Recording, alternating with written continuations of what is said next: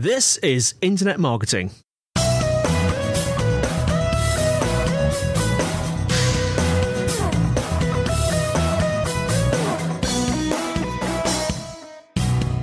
Brought to you by Site Visibility at sitevisibility.com. This is Internet Marketing. Now, before we start, we have a request. If you are genuinely enjoying what we do here on the show, then please leave us a review on iTunes or your podcast app. It really helps us to grow our podcast and ensures that we bring you great marketing tips and advice each week. Now, today we have a bit of a special show. We are with some of the core members of Wired Sussex here in Brighton. We're with Phil Jones, the MD of Wired Sussex. Hello. Jenny Lloyd, Director of Wired Sussex. Hiya. Rebecca Groves, Head of Projects at Wired Sussex. Hello. Alex Morrison, Chair at Wired Sussex. Hi there.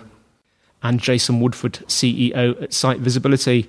Welcome to the show, guys. Thank you. Phil, tell us a bit about yourself and a bit about Wired Sussex.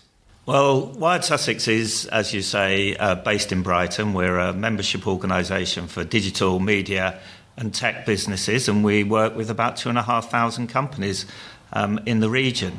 We do a lot of the things that you'd expect from a trade support organisation. We help businesses find funding, find clients, find talent, and often, crucially, find each other.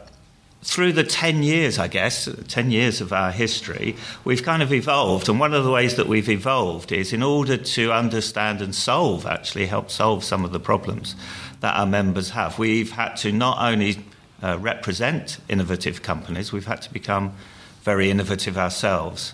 And we've done that in a number of ways. So we helped set up the world's first digital exchange, which is run as a cooperative here in Brighton. Mm-hmm. And that's helped our members access capacity and connectivity that they need to do their business. We helped set up a co-working space called The Skiff, which now has about 200 freelancers who use it very regularly. And recently we've set up an innovation hub, which is where we're recording today, called the Fusebox. Mm-hmm. And the Fusebox has the UK's only 5G testbed, 5G connectivity testbed, outside of a university. So it's specifically for small businesses and particularly for our members to be able to access that technology and understand how it might help them grow their businesses. Now, I know that a while ago, Brighton was... I don't know if this is official or I dreamt it or I read it in the news, that Brighton was deemed the digital hub of Europe or something like that. Whether that's true or not. Why is it that Brighton is so successful, do you think, in starting and developing digital businesses? Now, Jason, I know you've got some thoughts on that. I think that Brighton's one of the best places in the world to run a digital business and to grow a digital business. And Wired Sussex has a lot of the reasons for that. Wired Sussex does a lot of areas around people, around property, around skills, and around lobbying for government policy that small businesses like mine can't afford to do ourselves, but they do it on behalf of our industry and do it very effectively. I think also there's something more generally about Brighton as a destination in that it's always been welcoming of outsiders, of people with new and different ideas, and it's always been interested in innovation. So Brighton is the place where the Body Shop started, when the idea of cruelty-free cosmetics was a crazy idea. Brighton is the place where Stomp started, where they were basically just buskers on the street, and now they're a multi-million-pound franchise. And that translates, I think, also into the digital sector as well. So it's very interested in innovation, very welcoming of left-field ideas, which, often start on the margins, but then become mainstream. I think it helps as well that we've got two universities pumping out excellent graduates, and also we have a fantastic place to live that people want to stay in. So not only do we attract students, but people want to live here too. So we've got a good talent pool. Brighton's a very kind of creative place as well, isn't it? I know there's some interesting thoughts on sort of integrating tech and creativity, isn't there? I know, Rebecca, you've got some ideas on that. What's really interesting in Brighton is we have a core mix of creative companies and digital companies. But in 2012, we did a large piece of research called the Brighton Fuse that found that actually companies that combined both creative and digital to the core of their business, so within their culture, within the products they developed, and within the way that they developed their products, saw higher levels of growth. So that's something that at Wild Sussex we've been particularly interested in, this fusion of creative and digital. Collaboration versus competition is a big thing, isn't it, Jenny? Yeah, definitely. I think particularly within a small town, it might be easy for companies to feel competitive with each other, and that actually to be detrimental in the end to the success of everyone as a whole. So Phil's got this great phrase which always sticks in my head, which is all boats rise with the tide. Basically, if everyone works together, then there's a benefit to everyone, and Brighton has a sort of uniqueness around the way that companies collaborate with each other and are very generous with their time and expertise, as opposed to being competitive and isolating themselves. And we have a number of sort of great results from that, including the Brighton Digital Festival. There's something about the geography and culture of Brighton that makes people work together in a way. I don't know, London just isn't as friendly. Other places, I lived in Oxford, it wasn't as friendly a place. You didn't meet people in the way you meet in Brighton. It's all those cafes. And also people have been around for quite a long time, so a lot of people move between businesses, and then so you have great relationships and people who have a lot of trust between each other as well. So you get a lot of working together in ways that you don't in other places. We also have quite a good mix of very large companies. So in Brighton, we have Unity, we have iCrossing, and we have companies like Brandwatch that are big global players. But we also have some really interesting smaller companies. We work in the Fusebox with companies like CDO Partners that are doing really interesting things with data, Fracture, who are developing lots of innovative AR products. So what's really interesting for us is to see how large companies and small companies can learn from each other and become more agile through that process. I'm quite interested actually in the sort of contribution of Wild Sussex to the digital economy in Brighton. I know it's a complicated thing, isn't it? Because you're kind of in the middle and you must have to sort of understand the needs of all your members. I think that's a key point, that part of why this phenomenon that we're talking about in Brighton is a success is the fact that Wild Sussex exists sitting in the middle of all of these companies, and most of them are quite small. And without something like Wild Sussex sitting in the middle and aggregating their needs, understanding them, and then providing facilities and services for them, it would be much harder to do what they do. So, I mean, the 5G testbed that's been mentioned is a perfect example of that. 2,500 businesses, no one of them could possibly build a 5G testbed. They wouldn't have the resources or the know-how or the funds to do it. But Wild Sussex, sitting in the middle, can apply for funds to government, get that funding, bring it in, and then 2,500 businesses suddenly have access to something which may potentially revolutionise their business. Now, we're sitting in this very posh sort of, I'd like to call it a laboratory called the Fusebox. Who wants to tell me a bit about the Fusebox and how that works?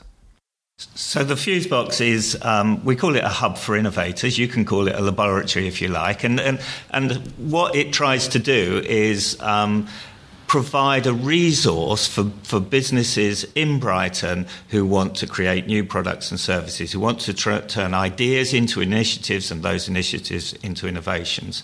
And it has three elements, really, that enable it to do that. First, we provide access to cutting-edge technology. We've talked about the 5G testbed.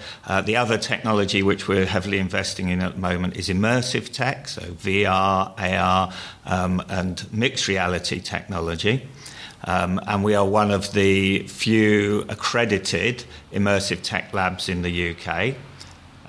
So there's the technology element. The second element is we enable innovators to get close to markets and market makers. So we can bring in large corporates, like American Express, like big retail players, and recently our fabulous local football team, Brighton and Hove Albion, for small businesses to engage with. And I think the final thing that we deliver at the Fusebox is we help the companies who are based here, who have residences here, or want to access the opportunities we provide here. We help them to work together. Most small companies can really benefit by sharing their challenges and their problems because they can help each other solve problems. And that really speaks to what Jenny was saying earlier about the spirit of collaboration in this city being very important. When I first moved to Brighton, some 9 or 10 years ago now, someone said to me, collaboration is Brighton's competitive advantage. And I think that's a really as true today as it was then. I think it's really interesting when you look at the space as well. So obviously not many people will have seen it unless they've kind of pop in to visit, but a lot of the thing about designing the space enables people to kind of bump into each other. So there's the kind of formal activities that the team put on that enable people to get access to new people and ideas. But there's also the space itself. So there are opportunities to make a cup of tea and bump into someone and have a conversation you wouldn't have had. So that spirit of serendipity is really kind of engineered within the space. And that is a kind of key contributor to having new ideas and being able to be innovative. And I think, Alex, didn't you had experience of that? No, directly, yes. So through a Wired Sussex breakfast, we met a small company called South Electronics, and we wouldn't otherwise have met them. They're in a completely different field. They're making atmospheric sensors. My company's a digital agency. But through that, they've ended up making some hardware for us, which is a key part of an innovation project that we're working on. And we ended up writing some software for them, which was something they couldn't have possibly have done for themselves. And that's just coming straight out of a chance meeting, but it's chance engineered by Wired Sussex and the activities that go on here. Yeah. Now, I'm interested in what the key risks and opportunities are for the digital economy sort of coming up over the next, 3 years. Specifically in the UK, I know, Jenny, you've got some thoughts for the UK, haven't you? Yeah, and I think it's it's a very new thought, but there's Martha Lane Fox yesterday made a speech in the House of Lords in which she was talking about the problem of a lack of digital understanding within the population at large, but probably more importantly, policymakers and business leaders. So those people making decisions about privacy laws, for instance, having a basic lack of understanding of the way that digital works. And it feels like a challenge, I suppose, particularly to the digital community, the people who do know how things work, to a challenge but also an opportunity to really make sure that we are understanding people's concerns but also helping people understand.